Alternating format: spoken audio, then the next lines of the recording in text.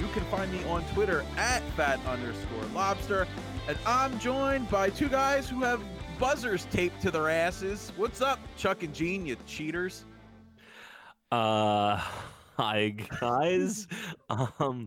I didn't know it was taped to my ass. I might need an anatomy lesson there. I thought it was somewhere more around the upper torso, but it helps me through my day. I get little signals. That just improve my outlook. This is Chuck Siders, who's obviously thrown by a loop with that introduction.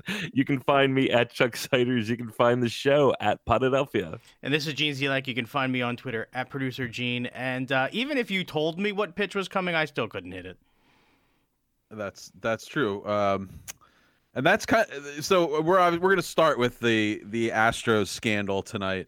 And Gene, to your point, that's kind of what Lenny Dykstra on Twitter came out and said. Hitting's hard enough without the distractions of cans banging or anything like that, and it's to adjust to something like that would have to happen so quickly. It would make it difficult, but.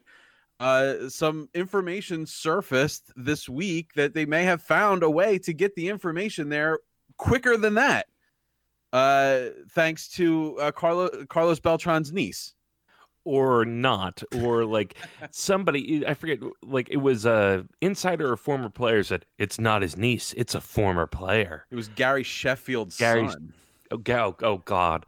It's like baseball Family Feud going on here, but there do seem to be evidence of like buzzers on the chest or something. Where there's smoke, there's fire. So, yeah. All right, so let's back it up. So the MLB conducts an investigation, and they determine that they're going to suspend Astros manager AJ Hinch and the GM for the 2020 year, and fine them $5 million. And I think they took away their first 2 draft picks for 2 years. Gene, I get that right?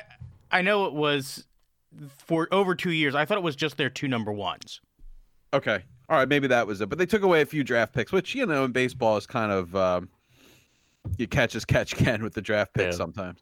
So let's just start there. Is that enough? From what they had determined, like, yes, there was banging on trash cans based on video evidence. I'm not certain it is enough. And I had a bit of a change of heart. And I think Dave, maybe change of heart is not the right phrase, but Dave, I think you mentioned something similar of the more you thought about this, the more pissed off you got. And I think on this show, we treated it more as a joke, banging on trash cans. Like, oh, they're cheating. Well, that's kind of, what a weird way to cheat. That's kind of bullshit. But to have it so systemic, to have it built into their game plan to win a World Series or steal a World Series, not to contradict Nails, but if to lay off a pitch, that's a huge advantage. Like, if you know that you're not getting a fastball. Well, hey, Kerry Wood came out on Twitter and said, I would rather pitch to someone on steroids than someone who knew what pitch is coming. Yeah. That's how much of an advantage it is. Yeah, it's like you're playing rock, paper, scissors against somebody and knowing what they're going to throw. I mean, okay, that's extreme, but it cuts to the heart of baseball. It's, pitcher versus batter, and the catcher and the pitcher are coming up with a plan of how to outsmart this guy, how to get him off his game, and they can't win. Now it's just sort of might as well throw all fastballs and hope look, get him out swinging. Cole Hamels was a World Series MVP that threw 2 pitches, a fastball and a changeup. So if if it's going to be a fastball or a changeup, what pitch is cut. Now, you may not know location. That's fine. Yeah. That's fine. But still, half the battle is already won. Yeah, and it's half the fun of sitting in the stands, of going, all right, here, it's a fun trick with your kids. You look like you can tell the future of going like, hey, Connell, this ball is not going anywhere near the plate. And the batter knows it, everyone in the stadium knows it, but it's just knowing about the game. So my evolution on this is baseball can't help itself but cheat. And it's not oh yeah, we're stealing signs or, putting a little spit on the ball or whatever. But with steroids, with this, you got to crack down. You can't sell a sport that's just crooked. You can't. So I think a year's too lenient. I mean, I don't know if I'd go lifetime ban, but I'd go 3 years or something. Make it really hurt. Not just, hey, yeah, I know $5 million, but just you're done. You are losing years of your managerial, your GM career. Make it hurt. Make it 3 years at least. Here was my takeaway, and I don't know if we crossed over to maybe the second part of the day, because it felt like this happened within hours of the announcement that that the GM and the manager had been suspended. The Astros organization went ahead and just fired them, just cut ties, which I don't know if that was the Astros' way of trying to get back into the good graces of their fans, trying to illustrate that this was something that they didn't want to stand for, that this was not something that they were proud of. The thing that I feel like this kind of, the only thing I can equate it to was the bounty scandal that the Saints went through shortly after their Super Bowl, and that suspension. Now we know that team did fall off, Sean Payton being gone that year, and to a certain degree, I had a similar take on this that I did on that situation, because there were no players that are currently still active in Major League Baseball that were levied any fines or any suspensions. And from everything I understand, and this information has come out kind of in chunks and pieces and through many different sources, but this seemed like... Can we try dribs and drabs as opposed to chunks and pieces? Little bits of bile in there. Yeah, well, I mean, it is kind of chummed water or whatever. So, but it's amazing to me that no players received any kind of punishment. And from what I understand, it was really a player-driven system, that somehow this all kind of was generated by the players. But clearly the problem, I think, that Major League Baseball wanted to address was, to a certain degree, the adults in the room are the manager and then the general manager. And baseball was illustrating to them that clearly we find fault there. That's where we are going to suspend. And there's been ripple effects to other teams off of this, obviously, which we're going to get into. But I really do feel like there should have been some sort of accountability. Once this information, I'm really surprised mostly at the arrogance, because this had to have been known through the whole team. There's no way that you could have sat in the dugout the whole time and been like, I have no idea what's going on, as like other players are getting wired up for like heartbeat sensors or whatever. I have no idea what's going on. I have no idea why they're banging that trash can every 60 seconds. So I feel like all the players at least knew, and somebody should know who the ringleader was. And how that hasn't come out and there's no evidence of that is beyond me. And it just seems like it was an arrogant decision, because they were going to get caught. This was going to get found out. There was no way this was going to go on and nobody was going to pick up on it. So there's really nothing on this earth, aside from my family, that I love more than the game of baseball. So it's really, I am a Phillies fan, but I'm a baseball fan first. If the Phillies did not exist, I would still adore the game of baseball and really watch any two teams play baseball anytime, anywhere. I don't care. It's an institution that is, it's beyond, baseball is beyond sport. It's the fabric of Americana. It's like, baseball and apple pie. Like when you talk about America, you have to hook baseball to that wagon somewhere. Something like this, I don't feel like I really don't feel like it could ever be too deep. I'm trying to think of like what scenario I would say like, well, that's too harsh of a punishment for something like maybe something like just destroy the Houston Astros. Like they're not allowed to have an organization anymore. That may be going too far. But really, like where I'm standing right now, I hate the Astros. I hate every player on that 2017 team. And it's a damn shame because I'm a huge fan, or I was a huge fan of a lot of those players. And my oldest son is a huge fan of Jose Altuve. Second base is his favorite position. And that's someone that a kid, could like this guy is, he's small. He's not like small like a kid, but he's a smaller guy. And it's sort of like, one of those. He's someone that you want to root for, and I've always loved Verlander. There's just like so many players on that team that I held in a high regard that now it's just shattered. I just really can't express enough how deep this penalty needs to be for me to make it feel justified. So, I guess the Houston Astros did the right thing in the sense that they distanced themselves from these guys by just saying, all right, forget it. This is done. We're just ending this relationship. But ultimately I believe they know that they're like, as far as the baseball fan community goes, they're a hated organization right now. And they really need to do things to sort of change that image around. And that's, I guess, the best way to do it. I mean, if you're going to stand behind those guys, what does that say? Yeah, there's no way you can convince me that the firing was genuine outrage inside the organization. It might be. It might be. The owners can say, "Wow, we did not see this coming. I can't believe you did this on our watch." I don't have any reason to believe them.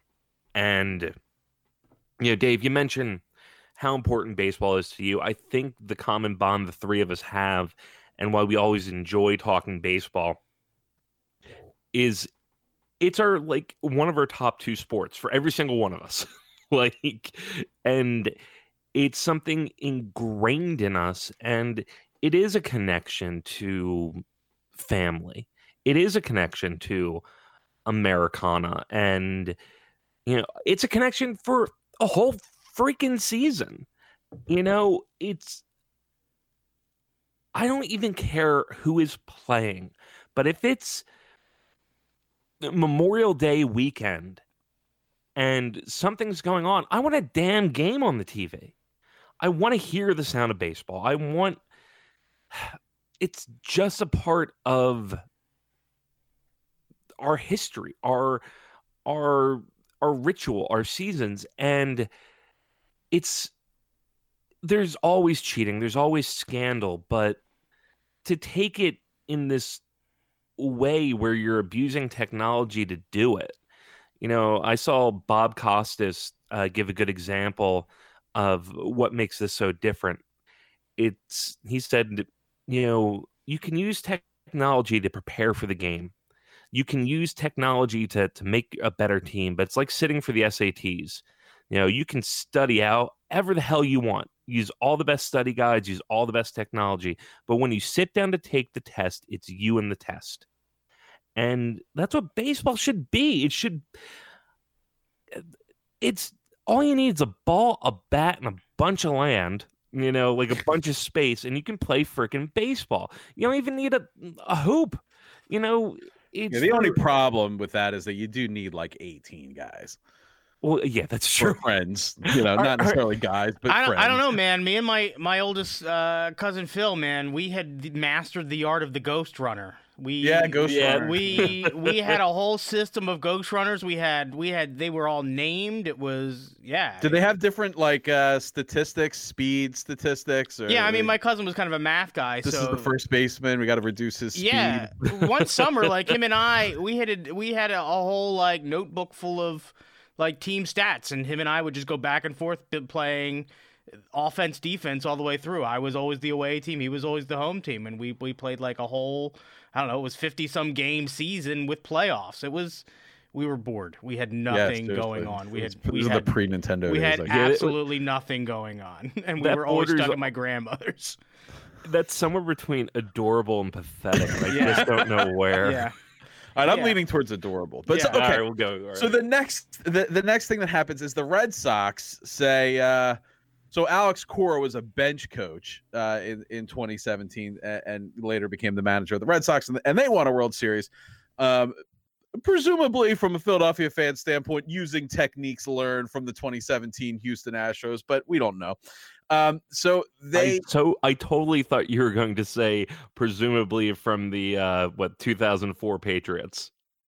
Yeah, I mean, hey, who knows?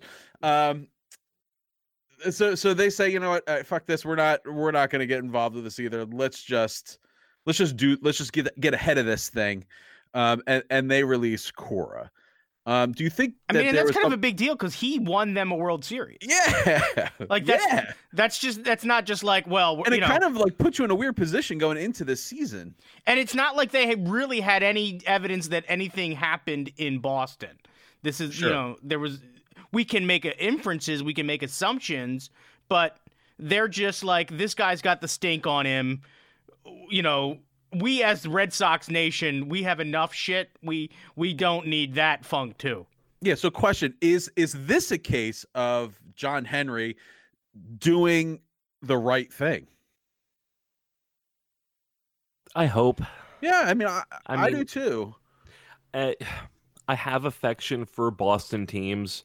I know that gets me in trouble sometimes, but I hope it was just like, hey, you were involved with this. Get away from our team. We don't want this scandal around us. Thanks for the World Series and all, but just so you know, we're going to be talking to every player on that team, figure out if anything inappropriate went on.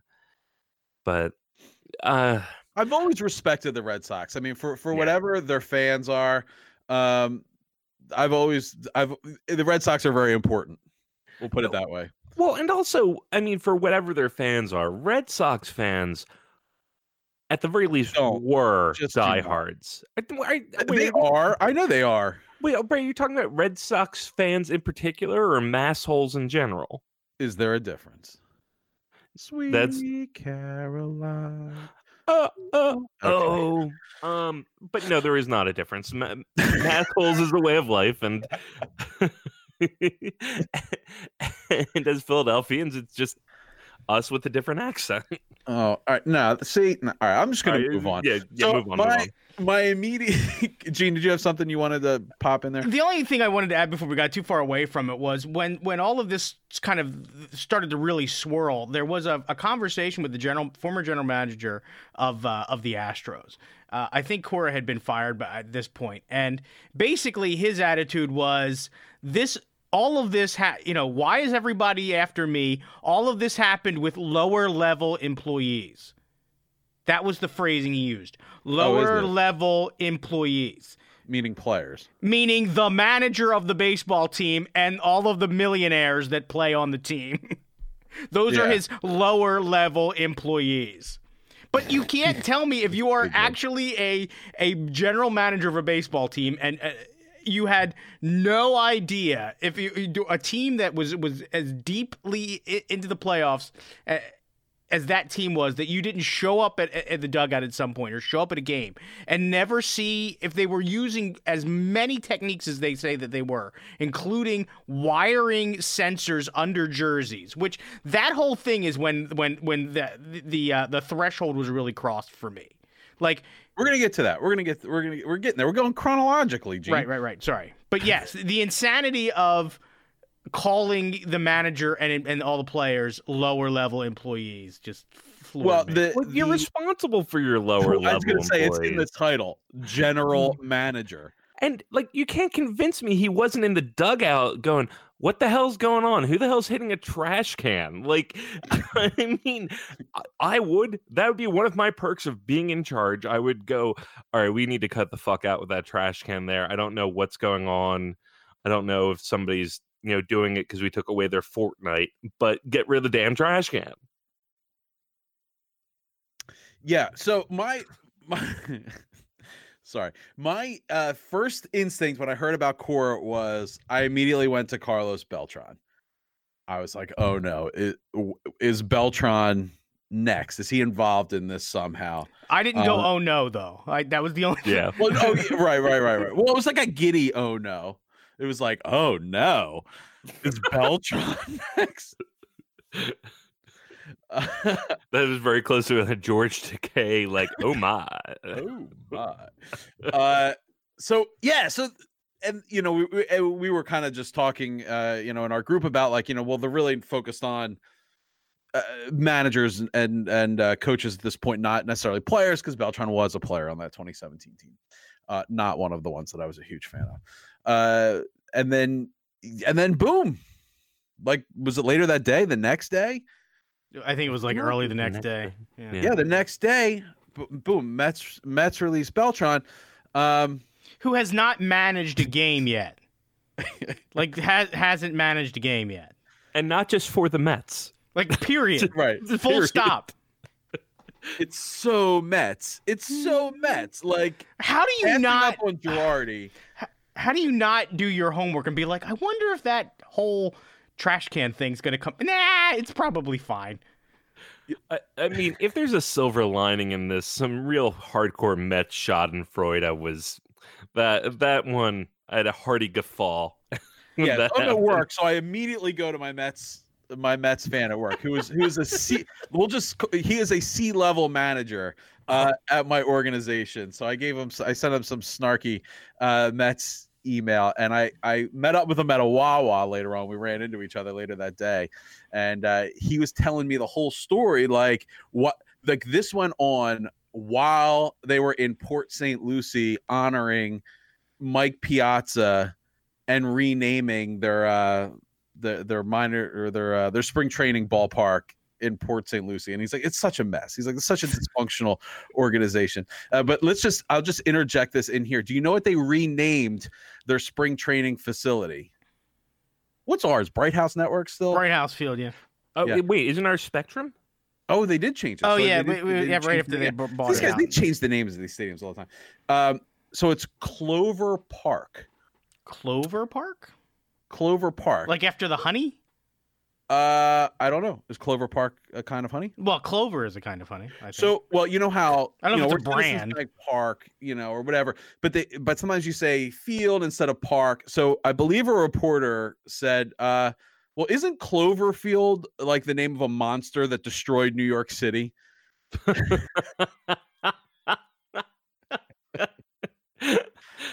Yes, It's so Mets. It's so Mets. Yeah. I looked to respond to that. Only the first one. The Yeah. second one with John Goodman, no one saw that. So There was Wait, no they made a monster. sequel to that movie? It's Yeah, a it was loose like- sequel. It's like in the same universe. it was like, something Cloverfield. There's actually 3 of them. One of them's in space. Are you serious? Oh. Wait, there's 3 of them? That was the one that was dropped during the Eagles Super Bowl. So we were a little busy. Yeah. Wait, on Netflix during the Super Bowl. Yeah, That's or a right hearty after. endorsement. Yeah. Yeah. When can we drop this so no one will see it?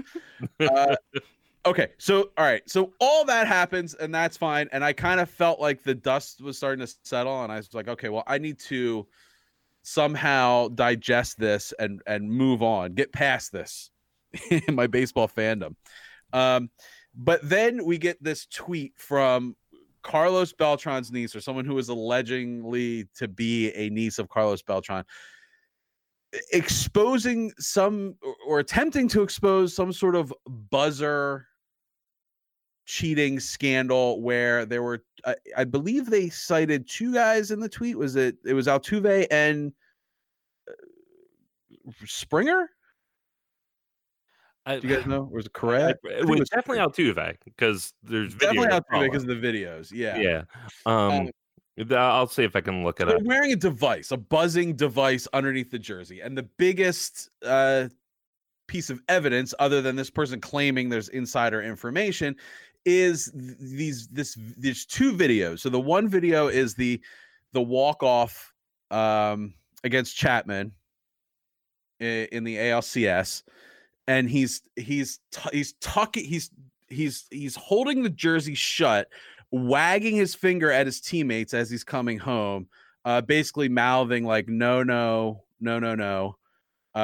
saying not to rip his jersey off, which you know what? I don't get, right? Like it's strange to be like, no, don't rip my jersey. I don't know. In case anyone was planning on ripping my jersey off, please do not.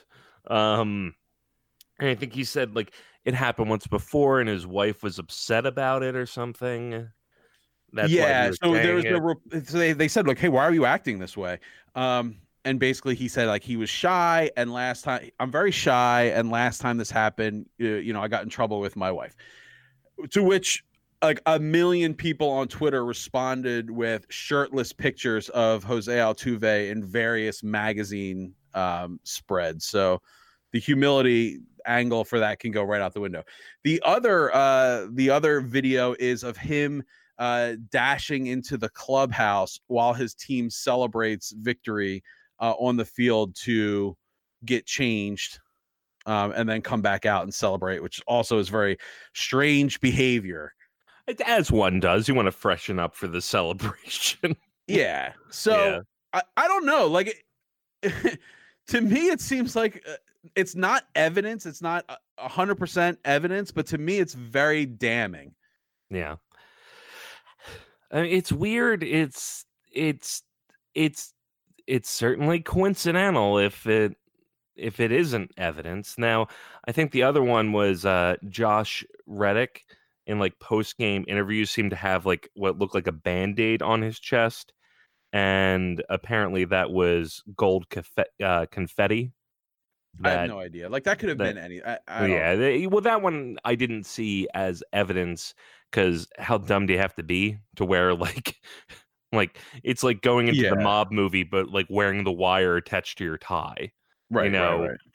So, but I mean, it cast the whole thing in doubt. That's the problem when you start, you know, fucking around with integrity. You know, when you start, you know, when you put it out there that you're willing to cheat, that you're willing to lie, why on earth should you get the benefit of the doubt? You know, so you're making a funny gesture of don't rip off my shirt when you hit a walk-off homer. It's funny at the time, but now somebody says you're wearing a buzzer underneath your shirt, and it looks just like further evidence. It's sickening. It's sickening. Sickening might be extreme, but it's a lot. Sorry, it was Alex Bregman. Was the other player named in that tweet. And the actual tweet is, I'm told to stay quiet, but I refuse. Sorry, Tio. Heart emoji. Jose Altuve and Bregman wore devices that buzzed on inside right shoulder from hallway video guy. Let's get it all out now. I have pictures from the locker I will keep for a rainy day. Altuve didn't want his short shirt torn off, if I remember. Maybe I misspoke, but Chapman gave up home run in game. Those were the tweets from Carlos's niece. Look, to me, and now I'm at the point where if this is true, like first off, there needs to be an investigation around this, and I guess the MLB did do an investigation around devices because devices were brought up in other conversations. There's actually one bit where Alex Cora after the London series against the Yankees, where the Red Sox just got destroyed over there. And Beltran was a bench coach for the Yankees at this point, said that they're definitely paying attention to the details over there. I'm not saying they're using devices, but they're definitely paying attention to the details, and we need to be more focused on the details. What the fuck? I mean, like, how do we not pick up on that when it happened? Yeah, that's like saying, I'm not saying they're running a murder for hire scam. Like, what the fuck? Like, where did that come from? How did we let that one slide? Like, I'm at the point where it's like, God did. So I am begging every baseball fan in every city in the United States of America and Canada, including Houston, boo the shit out of these guys every time they come up to the plate. Make it so they wish that they were banned for life from baseball. I want to make it as uncomfortable as possible for these guys to play this sport ever again. I mean, they're dead to me at this point. The 100% agree. You're gonna walk around with a championship ring on your finger? Yeah. Fuck out of here. Yeah. And we have to express our outrage. We have to show that this isn't cool, and it's not just because they cost another team a chance of winning the World Series, because they probably did, but and MLB stop selling their jerseys. Yeah, there you go. So I don't want to see anything with an Altuve on it. Yeah, retire right there with the Chief Wahoo, and yeah, because to me this one's more offensive. I'm gonna stay with Chief Wahoo's more offensive, but to me, yeah, okay.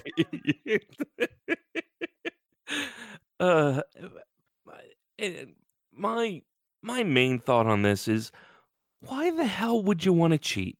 Like, I get you want to win. I understand. And there's probably literally millions to tens of millions of dollars on the line for winning a World Series. I get that, but I don't know if you pride yourself on being a world-class athlete, if you go, and you have to have that kind of commitment. You have to have that kind of competitive streak to make it that far. How could you just cheat? Like, I don't get it. And this isn't being holier than thou. This is just, I used to play a shit ton of bar trivia. And I had a simple rule of no cheating on my team. Just, someone's like, ooh, like, I looked it up on my phone. I go, that's great. We're not putting it down. Because we all have phones. You know, if you want to look shit up on your phone, why are you doing it? It's supposed to be, I'm smarter than you. We figured it out. We are the better team. We are, you lost to us, not to, I can check my phone the most covertly. It's that sense of pride over a freaking bar trivia where we got $25 and split it amongst 5 people. I just don't get it. Just don't get it. I guess maybe there's a bit of naivete attached to me, but was there some sort of a scouting thing that was like like that they had time to work a lot of these signals out ahead of time?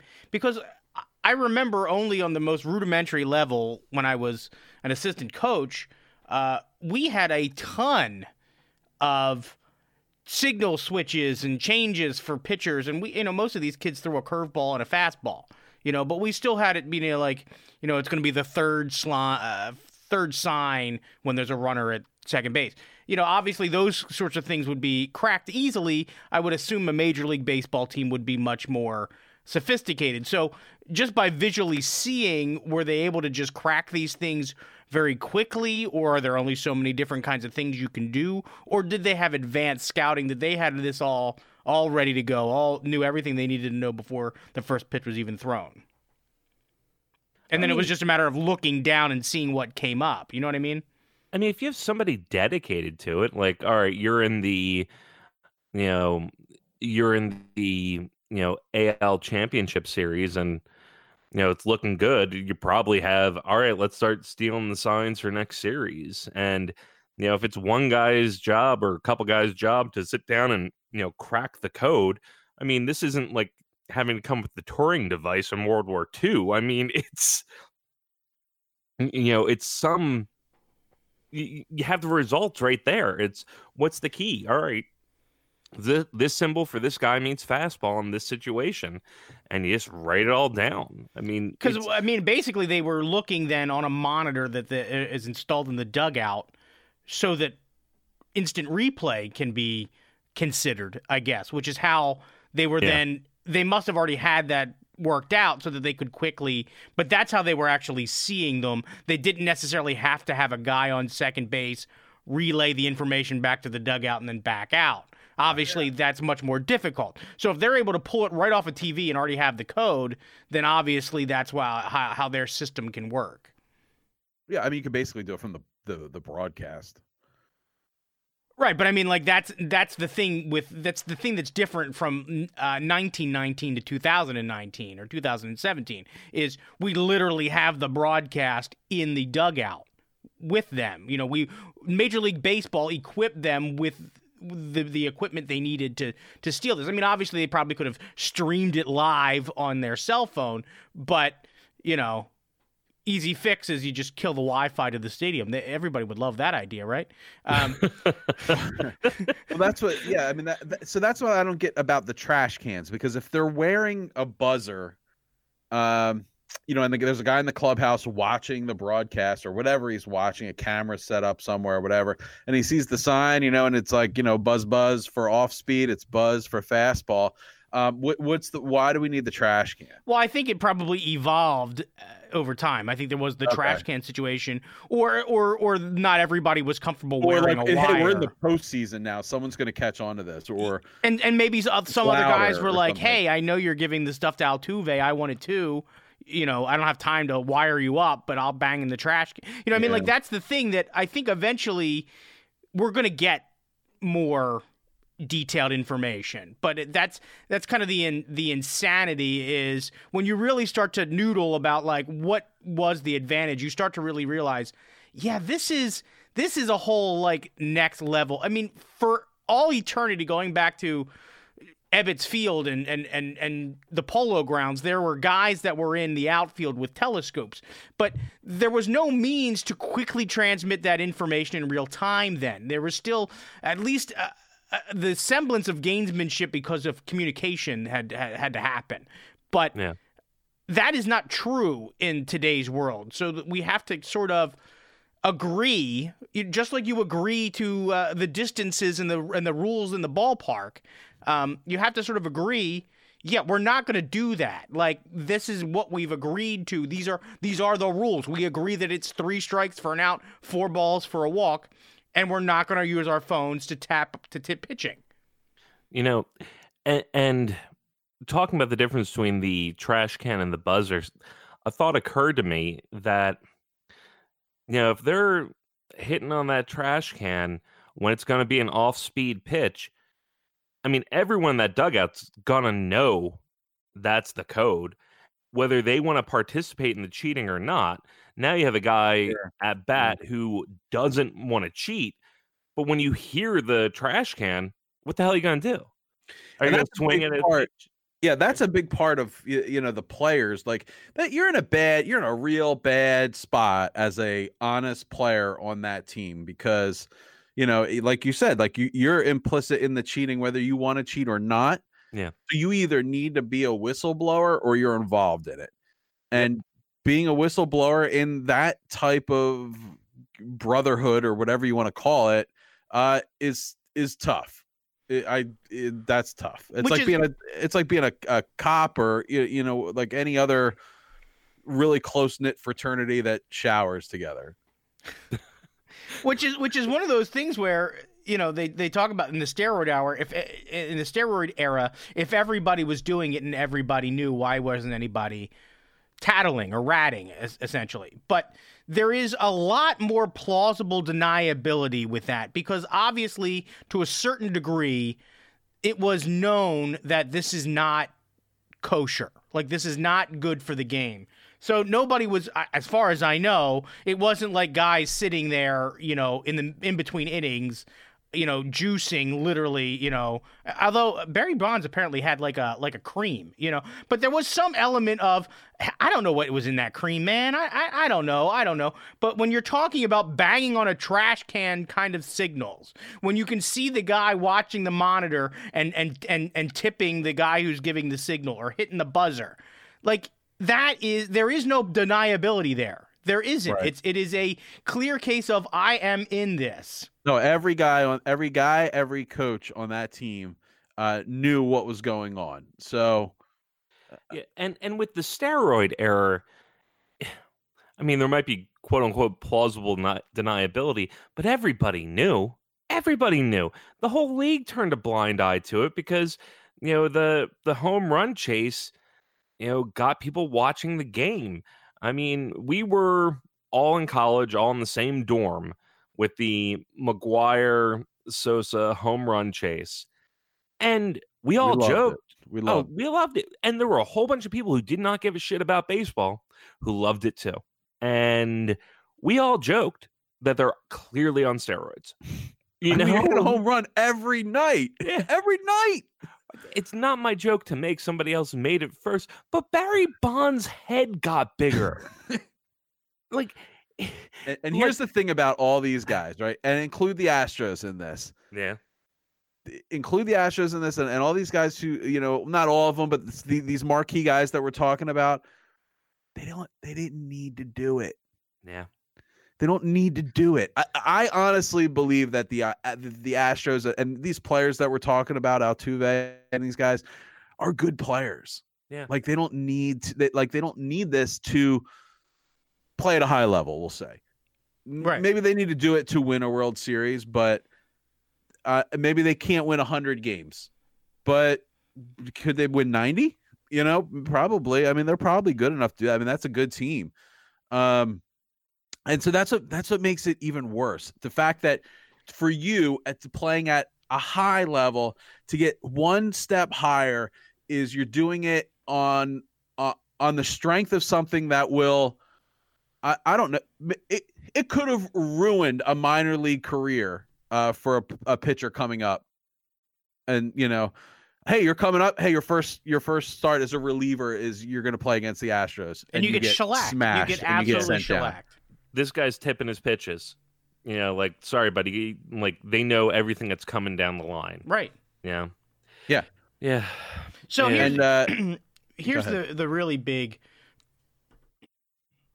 and I don't know if if you guys want to avoid this entirely, but you can't not bring up the discussion of should the championship be vacated, and what would vacating a title actually look like. There are examples of vacated things in college sports.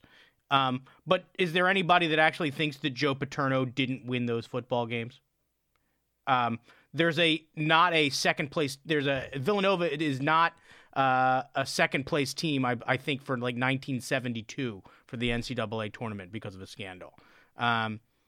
There are examples of vacated things in college sports. It does not mean that the event didn't happen, but it is the sport saying that we will not acknowledge this. We would rather have a blank spot in our record book, which will stick out like a sore thumb, rather than turn a blind eye and lump you in with the rest of the historical champions of our sport. You know, what do you think? Is there a legitimate case for vacating a title? I think there's a legitimate case for the concept of vacating a title. I don't think in this case, I think enough was done to actually win it. But between this and the steroid era, I think we have to make the whole, it has an asterisk next to it, like official. Like it's got to be, yep, you're the champions, but like the scarlet letter or an official censure by Congress, like you are getting an asterisk. Like in our record books, there will be an official asterisk. Have the Hall of Fame. Hey, Pete Rose gets to go in, but it's the Hall of Fame auxiliary asterisk wing. Like you can't deny your history, but it has to be noted that something's messed up here. As far as the Hall of Fame goes, even more than Pete Rose, who was your hit champion, you have a guy who was not banned from baseball by any official decree, who has the most home runs in both a season and career, is not in the Hall of Fame and has been retired for 10 years now. And he's still not in. So here's what we're going to do, and I'm going to use this to transition to the NFL, but baseball needs to take a stand with the steroid guys and with this to say we are not going to rely on tribal knowledge to enforce a penalty on someone. So what they're doing right now is saying we're not going to vacate this championship, but the world knows that when we look back at the 2017 World Series, it was won by the Astros on the back of cheating. And I, for one, do not believe that is good enough. I would like that championship to be vacated. I would like the 2017 AL MVP to be vacated because that was won by Jose Altuve. And I would like that scrubbed from the record books officially by the sport, because what the NFL has shown us is that past deeds of misconduct, whether in the sport or outside of the sport, are all too soon forgotten, which we're seeing with Philadelphia sports fans rooting for the Kansas City Chiefs in the playoffs, and seeing, I'm seeing positive tweets and comments about Tyreek Hill. And it's just, you're forgetting that the man broke a 3-year-old's arm and told his mother that she should be afraid of him too. This is just not, these are not people that, in your right mind, if you're remembering these events, you would ever support or want your children to watch or emulate in any way. So I think baseball does need to do something, even though it may only seem symbolic. It seems symbolic now. In 100 years from now, it's not symbolic. It's real. The further you get from the event, the more real it is. That really well said, Dave. I was thinking about it a lot with the Chiefs and the early praise for Andy Reid and the adulation, and somebody shared a story about him in 2010 of visiting his children in prison. And I don't want to get into how someone raises their children, but if something is bigger than football, it's got to be bigger than football. Or baseball or whatever the case may be. But we hear that phrase thrown around a lot. Hill beating his kid and breaking his leg. Well, that's a matter that's bigger than football. But we're going to forget about it because you won us some games. Well, then it's not bigger than football. Football's bigger than that. If you have stuff going on with your family and Andy Reid, and again, I'm not trying to judge the dude, but if it's, it's bigger than football that his kids are going through real trouble, but he's going to power through and go to every game and put his work first to really to God knows what, well, then it's not bigger than football. And if this cheating scandal in baseball is, just forgotten about, or go, oh, hey, here's a book that comes out in 15 years. Remember that cheating scandal? Something lost to history. Then it's not bigger than baseball. So as much as we want to say that these sports, enrich our lives as a form of entertainment, as an outlet, but they're not bigger than real life issues. Every time we, cheer on a wife beater, or an accessory to murder, a guy running a dogfighting ring, whatever the case may be, well, then we're saying, well, yeah, no, football's bigger than real life. I have just to go back to baseball for 1 second. You guys know which team I hate in Major League Baseball more than any other, right? The Nats. Right. I would like to thank the Washington Nationals from the bottom of my heart for fucking winning that World Series. Bravo, being the champions for righteousness and justice in a dark world where the Astros would have won another championship. So fucking right on, Nationals. Congratulations. Congratulations to all your fans. You fucking deserve it. You beat a bunch of cheating bastards, and I support the Washington Nationals in their championship season last year. Good for fucking them. Wow. All right. That's how much I love baseball. That is how much Dave loves baseball. And Dave's, I just want to put this out there, like, as the director's commentary of that speech here, is that Dave's hatred for the Nationals and Nationals fans is not an act. It is not. It is not. Oh, who do you really hate? Oh, I really hate the Nationals. Isn't that fun? Isn't that quirky? Like, no, he really hates the Nationals. He finds most National fans to be traitors to Baltimore. It has been a hatred since they moved there, really. So bravo, Dave, to fully celebrate. That's like me standing up and applauding the Penguins. That is saying something. That is saying well, something. it's like when all of hockey for that one day supported the Flyers when they defeated the Russians.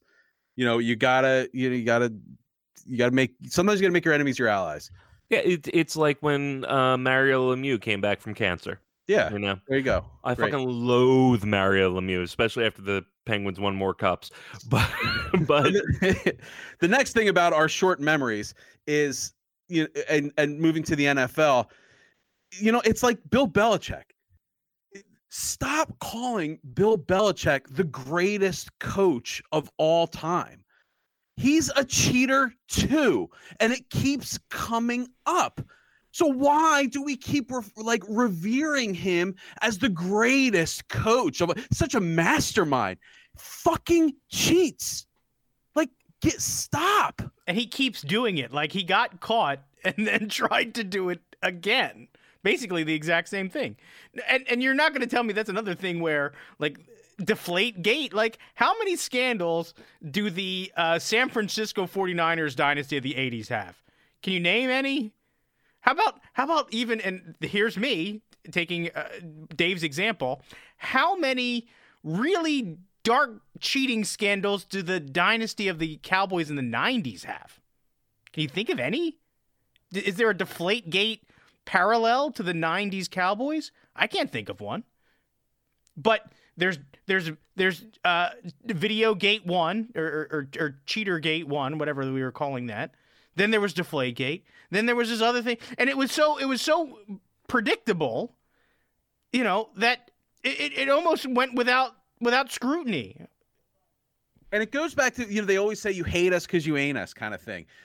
That's not true. That's not true. I would never want to be you. I would never want to be you. I would rather support a 100-loss team than a team that makes the playoffs or a championship on the back of cheating.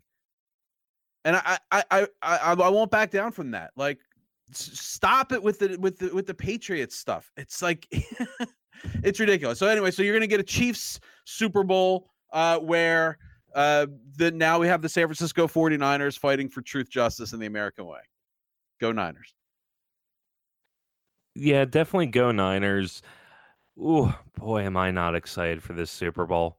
Like, it's, I'd mentioned my sympathies for Boston-based teams, but at least when the Patriots are in it, you're rooting for them or you're rooting against them, or you want to see if they add another title, even if you're indifferent to it. Here, it's like, the Chiefs could win their first. Like, I guess, yay. The 49ers can add another one, so many years after the fact, so many years after won a Super Bowl before. The Chiefs have won a Super Bowl before? Yeah, it was like Super Bowl II, wasn't it? Well, no, Green Bay won the first two. Yeah, and then the Jets won the third one. The Chiefs have never won a Super Bowl? I thought they won one of those early They were ones, in the first two, but I don't think they won any. Oh, okay. Yeah, I don't think they did. I stand corrected here. They have the stat I heard today was that they have not appeared in a Super Bowl in 50 years. So that would take them, I guess, back to Super Bowl 4. Did they maybe beat Minnesota in Super Bowl 4? Oh, You may be right. You may be right. I don't know, but that would be it. I mean, the late 60s Chiefs were a very, very good team. They're like the Buffalo. Oh yeah, they won Super Bowl 4. The Chiefs beat the Vikings in Super Bowl. I kind of remember that. Look, that was going back to that. One of the things that once when the Eagles were particularly bad, the only thing that I looked forward to on Super Bowl Sunday was the marathon of all the Super Bowls. NFL films on the Steve Sable. Yeah, up until with John Facenda and the frozen tundra, all that. I mean, and it would take you right up until the one that, like, the new one from the previous years, Super Bowl that like would debut like shortly before pregame stuff started. But like that was the thing, is like I'd get up at like 6 a.m. and I was like, oh my God, it's the only time I'm going to see the Eagles in the Super Bowl ever, and they're going to lose to the Raiders again. But yeah, no, like that was a ritual. And I just, whoever owns the rights to that stuff, why you aren't producing a box set like with like a 4K upgrade to that thing, that is a money making. Yeah. Even if it's just the first 50. Well, actually, I'm going to need you to have the first 52. Yes. Now, see, 4K would be nice, but you know what I want? I want, coming through my sound bar, the dun, dun, dun, dun, dun. All right, that I'm pretty sure was Star Wars, but you know what I mean. the real that orchestral march that would go with NFL films. I want that coming through loud and clear on my soundbar. Let's use today's technology to amp that up. Yeah. So, all right. So let's actually turn this to Philly for a quick 5 minutes here. Anything about? Let's go to Flyers first. So Carter Hart's injured. Carter Hart is injured, and as much as we don't want to see an injury happen, it couldn't come at a better time. All-Star break. Yep, All-Star break followed by the bye week, which is a relatively recent addition to the NHL. The Flyers play the Penguins this coming Tuesday, the 21st, and then have 10 days off between games. Play the Penguins again on the 31st. So, damn. Yeah, so it's a convenient time for him to have a tweak or whatever he had. Sure. Elliott will get the start. Elliott has looked good. Lyons, the backup. Lyon did not particularly look good. So are you with me now that Elliott needs to start every game until Carter Hart comes back? And why we let go Stolarz? Stolarz wasn't any better than Lyon. We have the guys. We have the guys in Justin Mankoff and Felix Sandstrom. Felix Sandstrom's now up in the AHL. Get those reps. And, those are going to be our backups. We don't want to...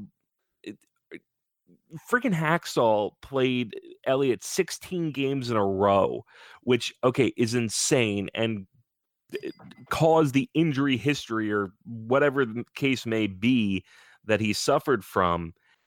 But the idea of playing him in the ground is foolish. But we can play him in the next 2 games against the Penguins.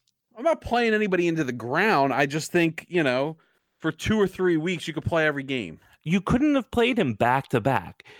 Fine. I get that. And that's the only time Lyon started. I know. All right. All right. Well, then I'll put that caveat in. I want Elliott to play every game unless it's the second game of a back-to-back. Is that fair for 3 weeks? Or he can whichever is the more important matchup of the back-to-back. Sure, I'll allow that. Thank you. But Jesus, but the Flyers had a pretty good week, I think. Or they did. And they've, all things considered, they've got some pretty nifty wins here in the last couple of weeks. They've got a win to the level of all their competition. They have a win against the Capitals. They've got a very tightly contested game against Tampa Bay. They've got a win against Boston, and they've got a win against the defending champs. And they have, I think, and that was a road win too, yes, which is a big deal. Don't quote me, but I think that they still have the best record of any Eastern Conference team against the Eastern Conference. I think the majority of the Flyers' problems are road games against the Western Conference, which that sounds familiar, doesn't it, Dave? Yeah, it does actually. Because how about are we pivoting already? Yeah, let's pivot. So the Sixers, so basically win every game at home and lose every game on the road. Lately, so they have a, I don't know, what are they, 14-7, or I'm sorry, 7-14 on the road. Yeah, and 20-2 or 20-3 at home. It's ridiculous. It's ridiculous. The split is just absurd. Their home record is as good as the '83 championship season. The road record is year one of the process. Right. And every night Ben Simmons basically gives like a middle finger to Brett Brown because he won't shoot the damn three. He doesn't get to the line. There's such a maddening team. I'm not even sure that I like Horford above Norvel Pell at this point. If they shoot, they win. If they don't, they lose. I mean, that's really it. If no one's hitting threes, they're going to lose the game. So what do we do, Dave? Like, I don't know. They gotta get somebody. They gotta get a play. Can they get Derrick Rose? I think there are lots of possibilities out there. It's what are they willing to give up, because they have very little in terms of capital that anybody else wants. Yeah, I don't know that anybody even really wants Tobias Harris, and I don't want to give up Tobias Harris. You're not going to give up Tobias Harris. You got. Everybody who gets into a conversation with the Sixers about a trade, the first name that comes out of their mouth, don't you? Matisse Thybulle. We would like Matisse Thybulle. Would you please give us Matisse You're not getting rid of Thybulle? him either.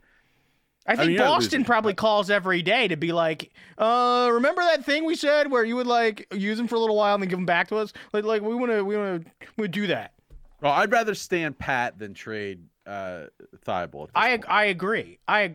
And the thing that is most maddening about the Sixers to me is you will see them at some points in this year look like the best team in the NBA and that nobody can beat them and will beat them in 7 games. I'm just confused. And then they can't. They basically almost lose to the Knicks by 1 point, which is absolutely a team that would probably lose to any of the teams in the Final Four this year. And you're relying on guys like Korkmaz, and it's just I don't know. We need Embiid to get back, and I don't even know. Like I'm kind of in I'm on the hamster wheel until we get to the playoffs to see what this team can do, because that's the only way we're really going to tell anything. And I mean, I would like a good seed. They're going to need a top 4 seed. I feel like if they are not a 3 seed or better, they're a second round out. They're in the thick of it. All these teams are all bunched up, which is also kind of annoying because the Sixers are supposed to be, in this class above. But, maybe this month or whatever, or month and a half of Embiid getting not playing is going to help him be well rested for the second half. But he doesn't maintain conditioning like other players do, when he's not in. He's one of those, like, I play to get in shape kind of guys. And so this is also disconcerting. Like, what are we going to get? Are we going to get fat Embiid when he comes back, or, an unhealthy Embiid when he I just don't know. So I I don't know. I would like to add a playmaker if we can, something for, I don't know. Who's the guy we drafted last year again that we're never going to see play? 2 years the guy from Texas. Yeah. Maybe we could package him with who Thybulle is everything that we wanted that guy to be, except that guy is not him. So yeah, we might as well trade him. Yeah, I don't know if we could put something. Maybe some people like Norvel Pell. I don't know. Is there any value to Jerry Colangelo's social media management? Like, is that something? Maybe those accounts are worth something. That's what I'm thinking. I'll just give you the passwords. Yeah, here's some successful burners. You give us a guy that's got a 40% 3-pointing average, and you can be a popped collar guy. Oh my god! All right, I don't know about a pop collar, but let's pop it over to Chuck's penalty box. Thank you very much. And this evening, we're going to start with you, Gene. Gene, who is in your penalty box? That is my full name. I know. I've done that several weeks in a row, and it's an accident. But Eugene, who is in your penalty box? Yes. Man, it was kind of a tough week because, I feel like most of the news should have been in the penalty box this week. And I don't want to call out LeBron for this one. So I really feel like this is a property, again, of the media at large. And here is my problem. Why do I have to hear about LeBron James's kid turning down a spot at the U.S. men's like under 15 basketball tournament. The kid is not his father. He is a different person. Most of the scouts that have been talked to have not even considered scouting him because they have no idea whether he's an actual NBA prospect. I think he's 14, maybe 15. Now, yes, his dad was scouted at that age because his father was a generational freak talent who looked like he could play in the NBA at 15. LeBron Jr. does not have that physical makeup. Look at pictures of the kid compared to his dad at the same age. It is not like looking at a mirror. Like, he didn't get immediately right exactly a clone version of LeBron. And honestly, LeBron Jr. made the decision to stay with his team in Las Vegas that he has been playing with, his grassroots, I guess like AAU equivalent team, which honestly, that's something I respect, that rather than bail on his team and going and playing in this showcase, he stuck with his crew, his guys. So also, can we just call him anything but Bronny? Or if I have to hear one more like hack guy call him Brony, it's just not, it's a lousy nickname. Like, call him Junior, call him anything else. LB, I don't care. Like, just stop with the Bronny. Either he sounds like he should be selling paper towels or like at a weird fandom convention. It just, neither of these things work for a kid who wants to possibly be an NBA player when it's appropriate. He looks like he's the kind of kid that may have some ability, but probably would need 4 years of college to be seasoned to be an NBA player. He's got a lot of time before we have this conversation. So ESPN, you don't need to broadcast this guy's AAU games or whatever it is that you're showing. Knock it off. All right. ESPN, media in general, let a kid be a kid. You know, he is not a product of, you know, genetic breeding. I guess he is, but like artificial genetic breeding, you know what I mean? He's not some super player. He's just a kid. So let Bronny be a brony, and you're getting a 4-minute double minor for encroaching on someone's childhood. All right, Dave, who is in your penalty box this evening? I am also going to put the entire sports programming network into my penalty box for their broadcast of the Sixers Nets game that happened earlier this week. As big market networks tend to do when they are showcasing a game taking place in Philadelphia, they will show all of the typical Philly hotspots. Should we name off the top 4? Love Park. Love Park, yeah. The guy who made cheesesteaks and was B-roll 8 years ago, whoever that guy is. Rocky statue. Yeah, Boathouse Row. What else? Yeah. What's the big one? What's the big one we're missing? Liberty Bell. Liberty Bell. Right. You, they showed the Liberty Bell. So ESPN showed the Liberty Bell, but they didn't show the Liberty Bell with Independence Hall. They showed the replica Liberty Bell out in front of the Alabama State House. You got ESPN. You showed the fake Liberty Bell with the wrong building behind it. It doesn't have a crack in it. You showed the Liberty Bell that didn't have a crack in it.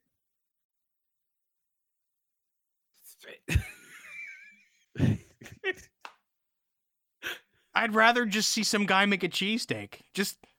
I know that's in Philly. You got to make sure you're getting the guy sweat into the cheesesteak while it's.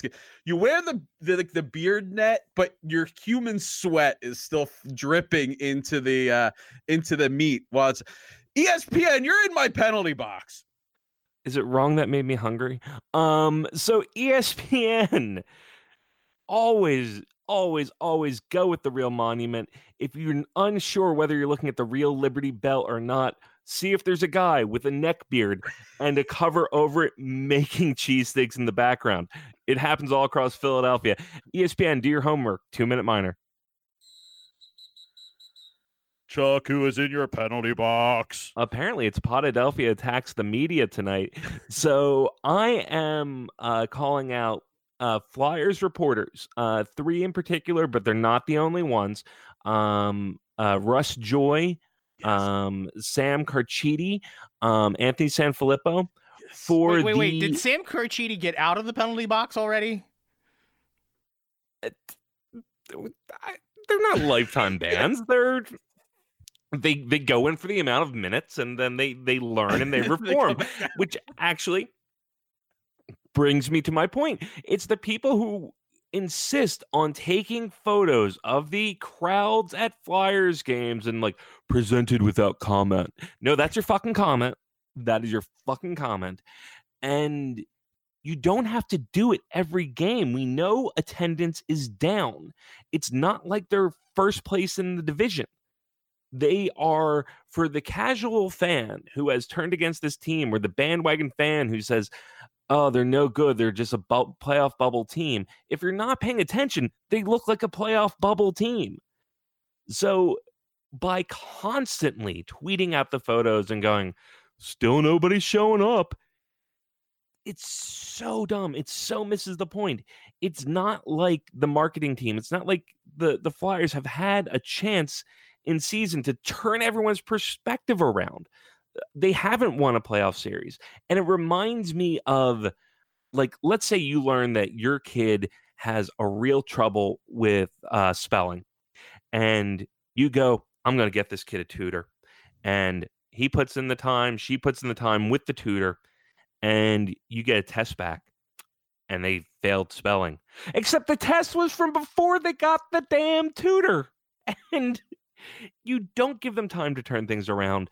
It's not a story constantly. So for hack Twitter journalism, you can't just tweet out a photo at the same time and pretend it's like a new story. So you're getting 5-minute major for behalf of all media. All media, be better. And Chuck, I don't know if my experience just from like recently or your experience this season is any indication. If they take that photo within like the first 5 minutes of the first period, yeah, like the Flyers crowd has become a lot more like a Los Angeles Dodgers crowd. Like, wait until like 18 minutes into the first period or like midway through the second.